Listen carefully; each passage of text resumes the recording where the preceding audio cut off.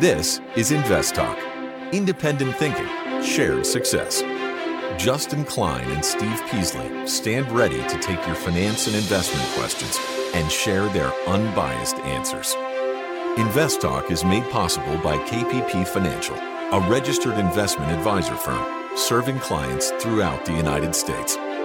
The clarity for your path forward starts now. Here is KPP Chief Executive Officer, Financial Advisor, Justin Klein. Good afternoon, fellow investors, and welcome back to Invest Talk. This is our Tuesday, August 22nd, 2023 edition. I'm Justin Klein, and I am here ready to help you become a better investor. And we are moving swiftly through the month of August. We are about a month away from the end of summer. I know kids are going back to school already, either last week or this week. And, there's a lot on people's minds when it comes to the economy as a whole, the broader market. Obviously, we're experiencing some near-term volatility, as you should kind of expect this time of year. And the bigger question, is it mild, run-of-the-mill volatility, or will it snowball on itself? And volatility tends to do that, especially when positioning is extreme one way or the other. Now, as we enter the last days, shall we say, trading days of August and into September, you should be prepared and have a plan, knowing that more volatility, there's a decent chance of that. Does that mean you panic? Does that mean you sell out everything? Or do you just keep buying as things go down? Well, the answer is, for most people, somewhere in the middle. And that's what I talk about with the gray area. When times are good, a month ago, people felt good about the market.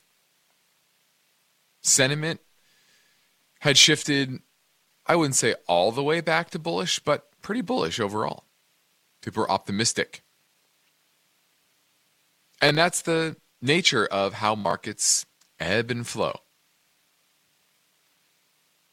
With sentiment vacillating between bearishness and bullishness, with liquidity becoming abundant and then more scarce. And there are underlying factors to those liquidity dynamics that, if you want to understand where the market is likely to go in the near term, you kind of have to understand that. It can be complex, but that typically drives the markets one way or the other in the short term. A lot of people want to say it's the economy. And typically, the economy is actually driving policy that ultimately will determine liquidity in the near term. So, I know that's complex, but that's the way it is. I know we want to believe it's just going to be based on how the economy is moving. But we know that the Fed is a powerful body. All the central banks of the world have power to create dollars, to create money, shall we say, and thus liquidity. And so some of these are some of the background factors that you have to be at least aware of, so that you're not caught up in the ebbs and flows of near-term market moves. For example, if the Fed is going to raise interest rates or keep them high for longer than the market's expecting, well, long-term rates are going to go up. And what does that do? It means bond prices are going down. And a lot of people own bonds. And what are bonds used for? Well, income. But in many cases, because bonds are relatively steady, especially treasury bonds, right, there's not credit risk there, They're used as collateral. So if the value of those bonds go down due to duration risk, less collateral, less ability to borrow, maybe some margin calls out there to raise some cash, etc. And that shrinks liquidity. So that's one example of something you need to be aware of in the near term. And so I bring this up because if you're unaware of what is moving the market in the near term, you can get caught up in the hype or the pessimism. And so inflections in those liquidity dynamics can mean big turns in the markets. So these are the factors on the ground that you have to focus on to a degree in the near term. But long term, it's about developing a plan, a strategy, the type of assets that you want to own, the type of companies that you want to own. Because long term, it's about earnings, cash flow, dividends that investors are receiving as shareholders or bondholders. And it can be a challenge to develop that strategy and keep your eye towards it consistently over time and not getting too caught up in the wiggles. So I'm here to help you do all that. I'm going to provide you with some useful data as well as my unbiased perspective, developed with over 20 years of investment experience. And you play an important role on today's show, as usual, and that is submitting your finance and investment questions. And we do that to help you strengthen your portfolio and that strategy. So let's get started. I'm ready to take your questions right now, but you have to call. The Invest Talk phone line never closes. It's 888-99-CHART. Now, my main focus point looks into the story behind this question. Should manufacturing in space startups be on your investment radar? Manufacturing in space. Yes, that's something that is happening to a degree. Not talked about a lot.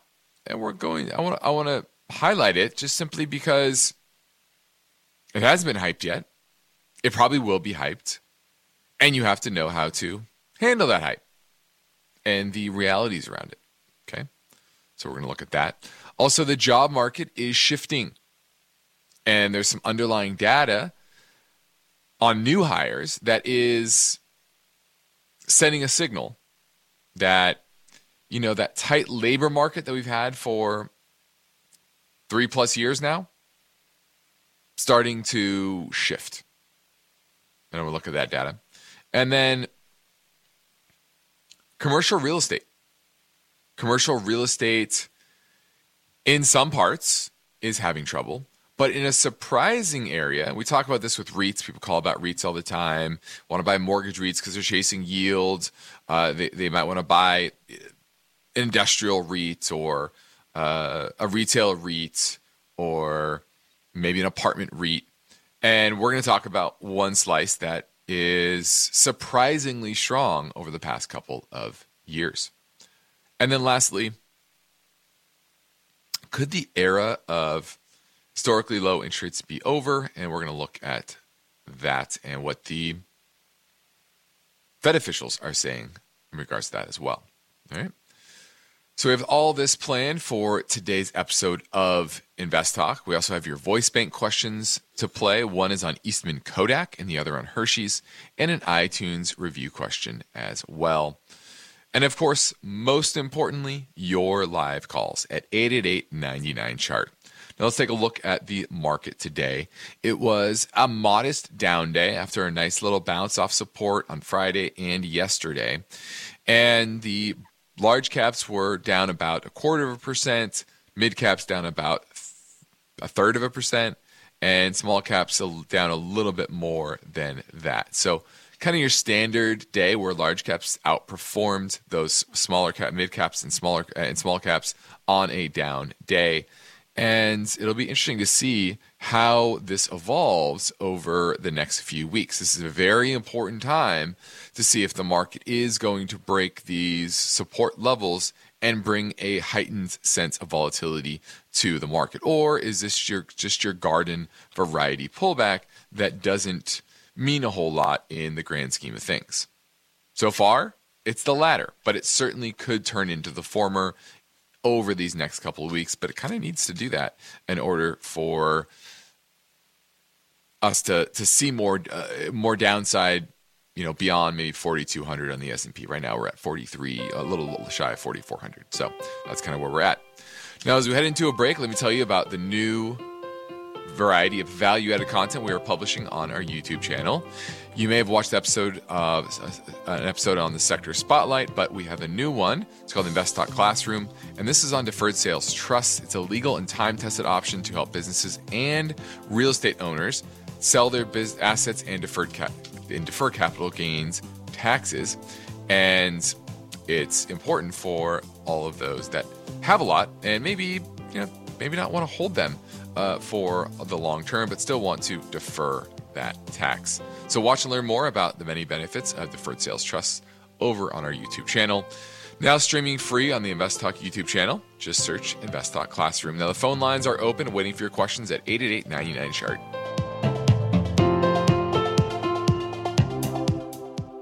When listener questions are played on the InvestTalk podcast, how do you guys determine a value stock? The caller voices are amplified many thousands of times. Just wanted to get your opinion on JP Morgan and BAC. How do you see this looking forward? I'm 25 years old and have a question about retirement funds.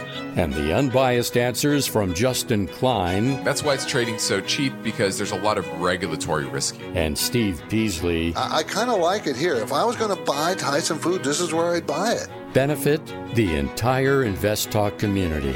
Thank you for what you guys do. That's why 24/7, rain or shine, no matter how simple or how complex, your questions make a difference. Symbol BKE. What's your outlook? And InvestTalk is made better by the power of you. So don't forget to call 888-99-CHART.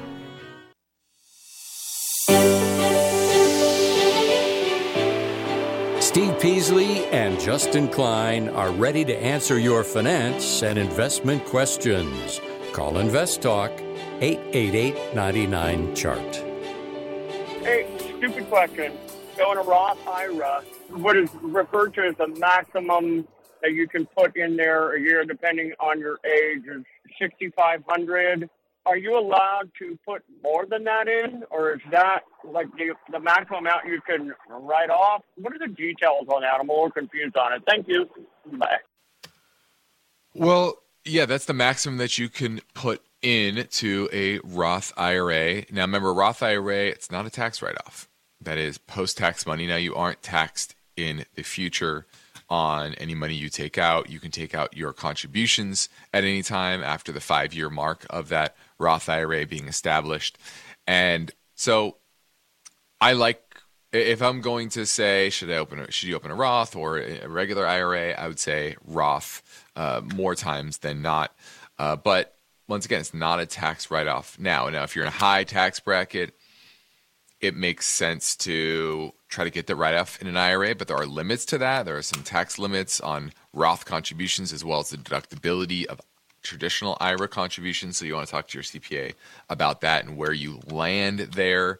Hope that helped. You can make non-tax deductible traditional IRA contributions, but once again, it's non-tax deductible, so you have to keep track of that, and that can be quite complex.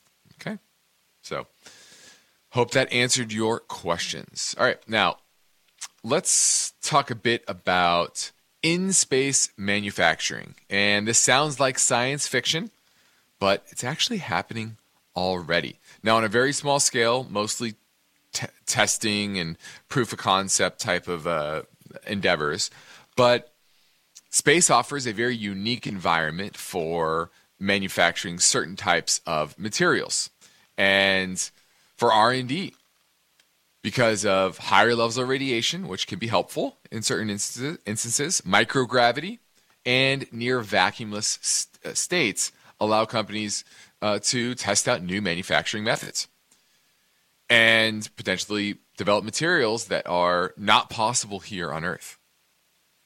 And the International Space Station has already experimented with these concepts from universities, government agencies, and commercial customers. And they're doing things like growing human tissue, making pure semiconductors, and developing new and better drugs. So after the break, we are going to touch on this a little bit further and where the potential investment opportunities might lie. Now we're going into a quick break, so remember, you can call and leave your questions on the InvestTalk Voice Bank at any time, or you can call our number during our live stream at 888-99-CHART.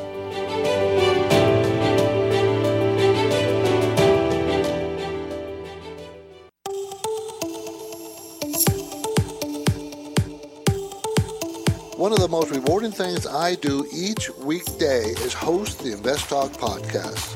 I truly enjoy helping investors, and I know that every question counts and every answer I provide will be unbiased. You, the caller, get to chart the course for each InvestTalk podcast. Call with your questions anytime, day or night, 888-99-CHART. Now, before the break, we talked a bit about how the International Space Station has played host to a lot of experiments from government agencies, commercial customers, as well as universities to do things like grow human tissue, make pure semiconductors, and develop new drugs. And there are some startups that are looking to expand on this and develop new ways of manufacturing basically certain raw materials that you can't do here on Earth. One company is Varda Space Industries. It's here in Southern California. And what it's trying to do is develop or improve drugs and come up with new drug therapies that take advantage of the type of properties that can only be, type of materials that can only be made in space. And it's a phenomenon called protein crystallization, and these structures can't be produced here on Earth. And their thought process is they can develop the inputs, not basically the active pharmaceutical ingredients, not the whole drug, right? Not the whole pill, just the actual pharmaceutical ingredient, and then bring it back down to Earth, put it into the traditional manufacturing process, and come up with therapies that are more effective, have less side effects, etc.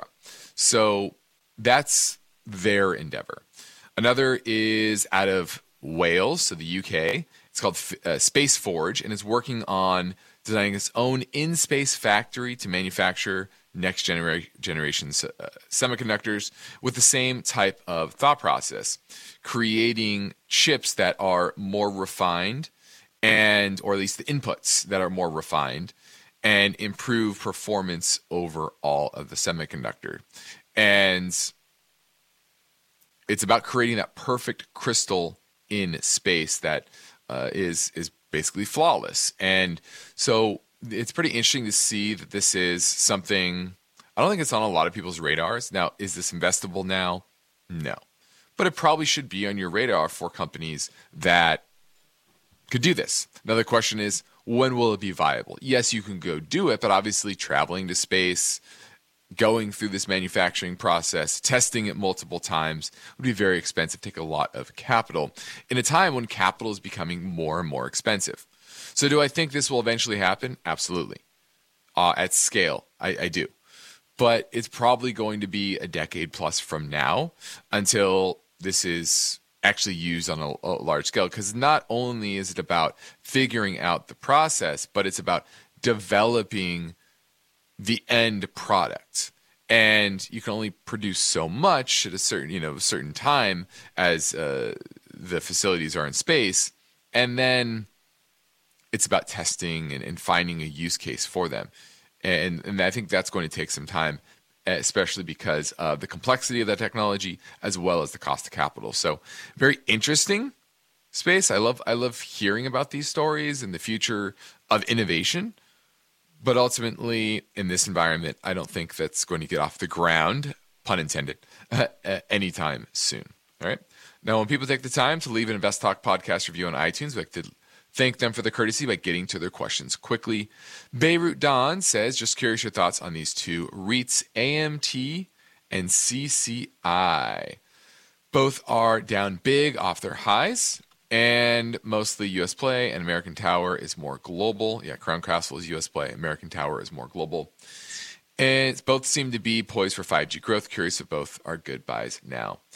Now, here's the issue with both of these names. They were highly valued. Their multiples were much higher than the broad REIT industry. And then suddenly, growth slowed dramatically.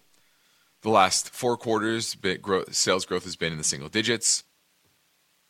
And the good thing I would say is, at least you're back down to reasonable levels. Crown Castle was over $200 per share when growth stocks peaked out in late 2021. Pretty much at the end of 2021, it was trading over $200 per share. And it's been cut in half and more. It's at 98 and change today. Whereas American Tower, AMT, that one peaked out a little bit before Crown Castle, around $300 per share, and now it's at $175. So it's not down quite as much.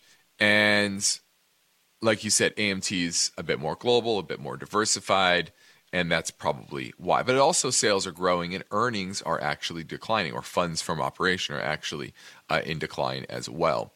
So what I will say is you're certainly getting much closer to fair value.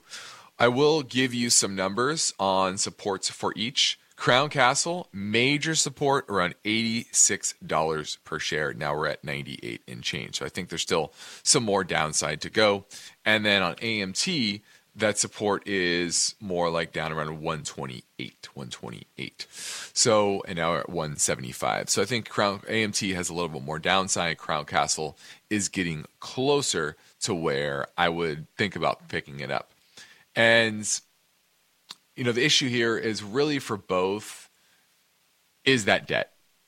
They both have been borrowing and spending in order to expand their footprint, and that means a lot of leverage for their operations. And I think that's another aspect that's pushing their valuations down.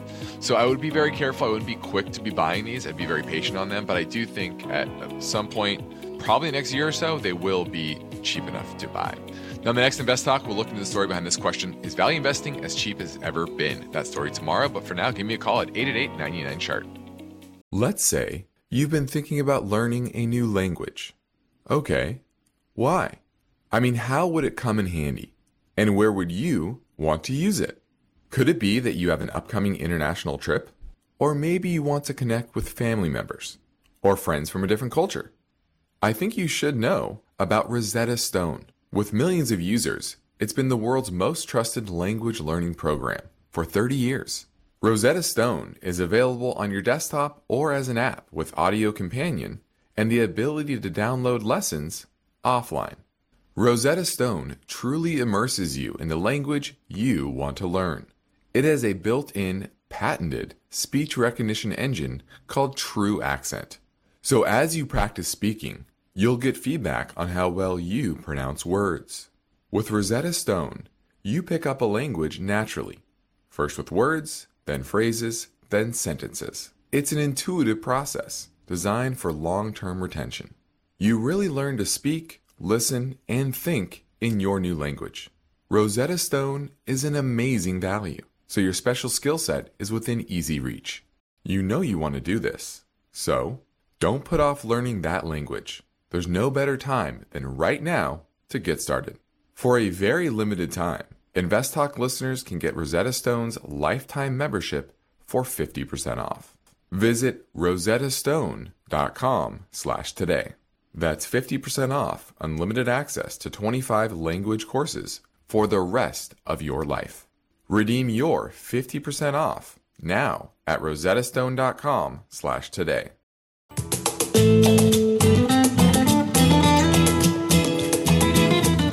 Justin Klein is here and ready to take your calls live. Invest Talk, 888-99-CHART. Hey, Stephen Justin. This is Art from Tucson. I'm looking at Eastman Chemical Company, EMN. I have a position in this company. I've had it for a while now. It's been trading more or less sideways since last fall. Right now, it's just about at its 200-day moving average. And I'm wondering what you think about this stock, if I should add to it or cut my losses, which aren't too substantial at this time. Wondering what you think about its technical and fundamental situation at this point. And I'll listen on the podcast. Appreciate all you do for us. Thank you. Bye. Well, I'll start with the technicals. And the technicals certainly are not exciting. They are probably neutral to bearish, moderately bearish overall. I'm looking at a monthly chart. You had a big, wide-ranging breakdown in September of last year, and it's been chopping sideways really ever since, like you said. And that is bearish action. Why can't I speak? Bearish action. There we go. Wow. And if you're looking at the fundamentals, the earnings from analysts are going down as well. So earnings this year are expected to be down 14% from last year, and that trend continues to weaken. Revenue last quarter was down 17%, earnings down 30%. They do have a decent amount of debt in their balance sheet. Nice dividend, 3.8%, and trading at a below market multiple around 13, but that's based on current earnings. You go forward, that's closer to 15. So I would probably move on. I don't think this has great growth prospects. It has decent amount of debt on its balance sheet. Its earnings trends are not good. And I think you just find better. So it's not absolutely terrible. It's not necessarily overvalued. I just don't like the trends in the chart or in earnings. And that's why I would sell it and move on. Okay. Now let's talk a little bit about the jobs market. And we've been saying for a while that the jobs market is relatively strong. But you're starting to continue to see data points that indicate the jobs market is not really that strong. One example that I always follow is companies like ZipRecruiter. If they're not doing very well, then that means people are not, or companies are not out there hiring at an aggressive pace, which they were last year. But last quarter, sales for ZipRecruiter were down 29%. And if you look at the data of new hires, the amount of salary offer continues to go down. And that's after, a huge boom in salaries over the past couple of years, and that's starting to mean revert. Postings for more than 20,000 jobs titles on ZipRecruiter this year, if you look at those, the average pay for a majority of the roles has declined year over year. Now, the steepest drops, what sectors? Technology and transportation. And this is a huge turnaround. The July survey of about 2,000 employers conducted by online hiring platform ZipRecruiter said nearly half had reduced their pay for recent job openings. And the biggest drops, once again, are in technology, transportation, also arts and entertainment, business, and manufacturing. The ones that are up from last year, education, healthcare is pretty much in line, and then animal care, interesting enough, that one is up more than any other sector. Maybe it's because of all of I know I got a pandemic dog, so all the pets during that time. But new hires account for less than 4% of all employed workers each month, so it hasn't really fed through to wages because, once again, these are it's hard to cut someone's wages after you've already hired them. But new hires, you can cut their wages easier. So that's really the long and short of it, and it just shows you that I think the end of the rate hikes from the Fed are probably closer than most people think. Let's go to Roger in San Francisco, wants to look at Masco. Yeah. I wanted to look into stock from the industrial sector, and I came across Masco. Looking from a 10,000 foot level, the numbers look good for me, but I wanted to know what's your take on this. Well, we've looked at Masco as well. We like the company overall, but we don't like the economic environment that it's heading into. And for everyone else out there, Masco manufactures a variety of home improvement and building products. They have a plumbing segment, that's Delta Faucets, for example. They also have Behr Paints and Kills brands. So it's really all around the home. And obviously the higher cost of capital, there's not the cash out refinancing that's happening, remodeling, etc. And the boom in new manufacturing, that's certainly helped them a little bit, but that's starting to roll over as well. So this is one of those names. It's a very good business, very good company, but the recent trends in the chart make me a bit worried, and the fact that those home builders are starting to peak out as well. They've started to roll over. So this is one to keep on your watch list, but I would hold off for now until there's some green shoots in the housing market, maybe rates coming back down to more reasonable levels that could spur more refinancing activity, remodeling activity, home flipping, things like that. And that's really the issue here. So certainly on the watch list, decent value, decent company, or very good company. I won't say decent, very good company. But I would hold off for the time being. Make sense, Roger? All right. Thanks for the call. Let's grab another caller question from 888-99-CHART. Hi, Steve and Justin. I would love to get your take on Hershey. Symbol is HSY. Looks like it's trading near its 52-week lows. And we're just wondering if you thought it was a reasonable company to invest in, and if so, what you thought a good buy point would be. Thank you. All right. This is Hershey. I don't think anybody needs me to explain what Hershey does. But the issue here are the technicals. They continue to get worse and worse and worse. I can't remember what really surged the stock higher earlier this year. It went from around these levels, around 215, all the way to 275. And for Hershey, a company that is big, blue chip established, that's a huge move. And that's reversed in a big, big way in just a matter of, 1, 2, 3, 4 months. Peaked out at the very end of April. And technically, that does not look good. Okay, that is a very bearish sign. And then if you look at the multiples that it's trading at, enterprise value to EBITDA is around 19. Historically, that's tends to trade closer to the mid-teens. So I think there's still some room on the downside there. If you go to something like price to book ratio, it's at about 12 times. And historically, that is relatively cheap. So I do like that. And the good thing is they don't have a lot of debt on their balance sheet. But the technicals just are not there. It is one of the worst relative strengths over the past 4 months in the market. And that would worry me a great deal. Now, let's take a look at where support will come in.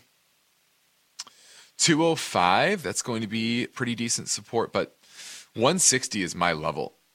160, it's at 213. So at 160, I think you can pick up Hershey's. And, this is one of those names where there's a lot of ancillary stuff in the background. The Hershey Trust owns a bunch of shares, and what they do and they decide can move the stock. But overall, it's just trading at too expensive levels for me at the moment. The technicals are too poor. But at 160, this is a name to pick up. All right. This is Invest Talk, now with more than 55 million downloads in our history, thanks to you. Let's keep things moving and play 3 in a row from 888-99-CHART. Hey, Steve and Justin. This is Tarun. I am calling from San Francisco Bay Area. I had a question on CVS Health, ticker symbol C Charlie Victor Sierra, CVS. After the recent earnings annual forecast, they are trading down quite a bit, but it seems like it's undervalued at this time after the drop. So I was just wondering if it is a good time to start a position, considering 2024 onward, their earnings are coming back on track. So yeah, I just wanted to get your guys' opinion on the stock. I'll be looking for. Thanks a lot for all you guys do. All right, CVS Health, and you're absolutely right. It is cheap. Now, it's cheap if they don't lose a whole lot more business to companies like Amazon going after their pharmacy benefit management business. And it is the largest pharmacy benefit management company in the world, processes over 2 billion claims annually. And this is after it purchased Caremark back in the day. And that's what this recent drop is. So that's what you have to decide. How much will their business change? And how will they pivot? Now, they have pivoted to purchasing Aetna, so they are in some ways a health insurer, along with having the pharmacy benefit side and the drugstore retail side. And they recently acquired Oak Street for primary care services to add to this mix. And that's why they've changed to CVS Health. It's more about healthcare. They stopped selling cigarettes, things like that. And so they're looking for avenues of growth. Now, they have a decent amount of debt on their balance sheet, but they have very robust cash flows. About $17 billion in free cash flow on a market cap of only $86 billion. That is cheap. Price to free cash flow right at about 5 times. But once again, it's about the trajectory of that cash flow and that earnings. So that's your decision. You have to really understand that industry. Now, we think that they're adjusting well, their cash flows are solid, and they're not going to lose much business on the pharmacy benefit side. And I think it's cheap. I think it's worthwhile, but it's certainly risk there because of that debt, because of the changing dynamics within the healthcare industry. Now, moving quickly through the third quarter, and Steve and I have been telling you for a while now, we are in a new market environment. And for serious investors, you need to adjust your thinking and your strategy to fit the times. So let me remind you that here in InvestTalk and at our company KAPP Financial, we operate with the same philosophy, which is independent thinking and shared success. What does that mean? Well, it means we provide unbiased guidance, both on and off air. And we practice parallel investing, which means we invest right alongside our clients. So if you want to take advantage of our free portfolio review assessment via telephone or GoToMeetings, you can set up that through our website at investtalk.com. Just click on the portfolio review button on the top right, or you can give our office a call at 800-557-5461. Yeah, we have an 800 number. We've been around since 93, so we've had that one for a long time. So we'd love to help you. Just give us a call. The sooner you contact us, the sooner we can help you get your portfolio optimized. All right, now let's pivot over to the bright spot in the commercial real estate market, and that is actually retailers. Believe it or not, retailers are on track to open 1,000 net new stores in the U.S. this year. And retail availability is near record lows. Yeah. Can you believe that? And landlords are saying that demand for retail space has been pretty robust, even though we have inflation, higher interest rates, and liquidations of companies like Bed Bath & Beyond. And this is a product of a few things. One is, after the financial crisis, there weren't a lot of retail buildings being built. Saw the writing on the wall with Amazon, and there was just an oversupply of retail space. But over time, over the last basically 15 years, that has corrected itself. And so that oversupply has been digested. And then companies are more able to use data to pinpoint and have more confidence in store traffic and the success of stores. And then digitally native companies are saying, well, we're maxed out on our online customer base. We need some brick and mortar stores, and they're opening stores. So as of mid-August, nearly 4,500 new retail locations were opening, while only 3,500 were shutting. And nationwide, the rate of available retail space fell to 4.8% in the second quarter, the lowest level in 18 years, whereas the office market, it's at 18.2 vacancy rate, a 30-year high. And where's the strength? Shopping centers in suburban markets. So a lot of companies are moving out of urban business districts, downtowns, into the suburbs. And that's where the strength is. And asking rents are up 6.3% since the second quarter of 2020. And I thought that's very interesting. The biggest weakness in the retail space, low-end malls, C-class malls.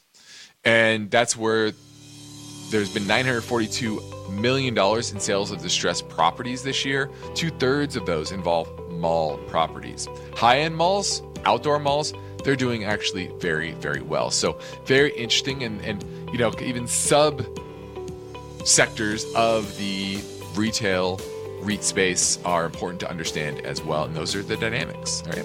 Now we're heading into our final break, so give me a call now at 888-99-CHART.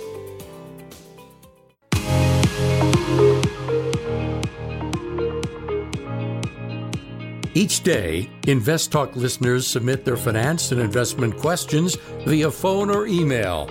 Would you like your question to be put near the top of the list? Just take a minute or two to leave a review and rating for Invest Talk at iTunes. And be sure to include a brief question with your iTunes review comments.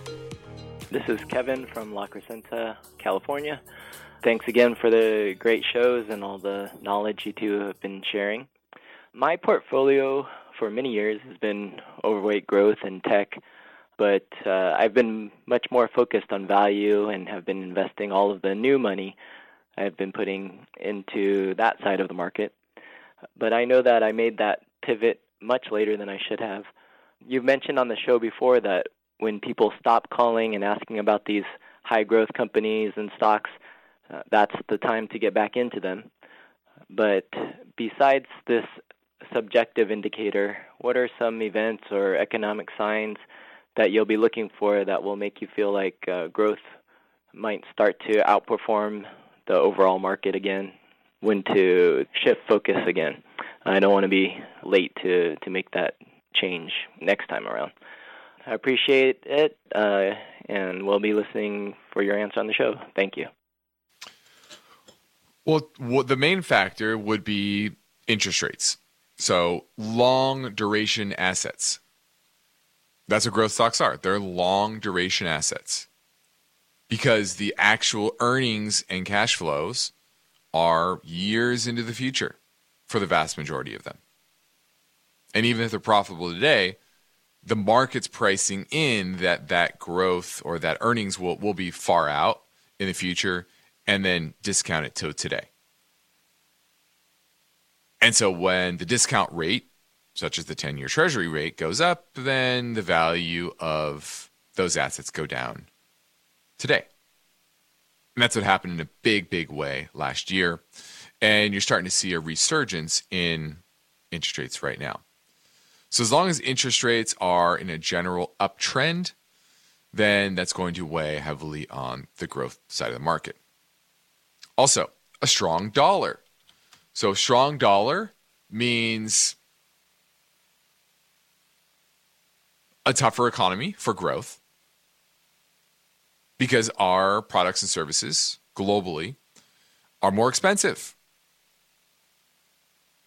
A weaker dollar tends to mean higher growth, higher consumption, higher GDP domestically. And so a strong dollar also is a factor that says, okay, growth should outperform. Because if the economy isn't growing nominally very well, then the market's going to seek out growth elsewhere. And that's probably one of the reasons why over the past 3 months, even though rates have gone up, the dollar's also gone up. So it's kind of balanced each other out. And you've seen kind of the growth to value trade trend sideways and a little bit down for growth, but not dramatically so. So those are the two main factors that you want to look at. But in an inflationary environment, a secularly inflationary environment, which we believe we're just starting, what typically happens? Nominal growth, and when I say growth, I mean nominal growth, not just real growth. Nominal growth in the economy tends to be higher, and interest rates tend to go up. And the dollar tends to go down. So those are the two main factors that you want to take a look at. All right, let's squeeze in one more.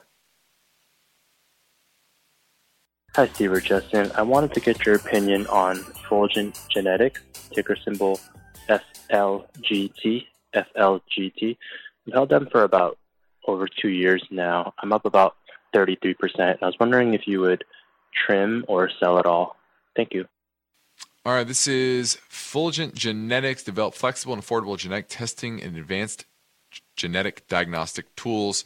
They made a bunch of money in 2021, but now they're expected to lose 95 cents this year and 89 cents next year. Revenues are down 46% year over year. It looks like they got a big boost from COVID, but that's going away. I'm not sure exactly what they offer, but I don't like the trends in the business. I would absolutely be selling this. You don't want companies that are losing money in a time when interest rates are high and the cost of capital is expensive. So sell and move on. All right. I'm Justin Klein. This completes another Invest Talk program. Steve Peasley and I thank you for listening, and we encourage you to tell your friends and family about our free podcast downloads, which you can find anytime at iTunes, Spotify, or Google Play. And be sure to rate and review on iTunes as well. Independent thinking, shared success. This is Invest Talk. Good night. Invest Talk is a trademark of KPP Financial. Because of the nature of the interactive dialogue inherent in the format of this program, it's important for the listener to understand that not all comments made will apply to them. Specifically, nothing said shall be taken to be investment advice, or shall statements on this program be considered an offer to buy or sell security. Because such advice is rendered solely on an individual basis and at times will require that the investor review a prospectus before investing. Invest Talk is a copyrighted program of Klein, Pavlis, and Peasley Financial, a registered investment advisor firm which retains all rights. For more information regarding KPP's investment advisors, call 1-800-557-5461. Steve Peasley is president, and Justin Klein is chief executive officer of Klein, Pavlis, and Peasley Financial. Thank you for listening, and your comments and questions are welcome on our 24-hour listener line at 888-99-CHART.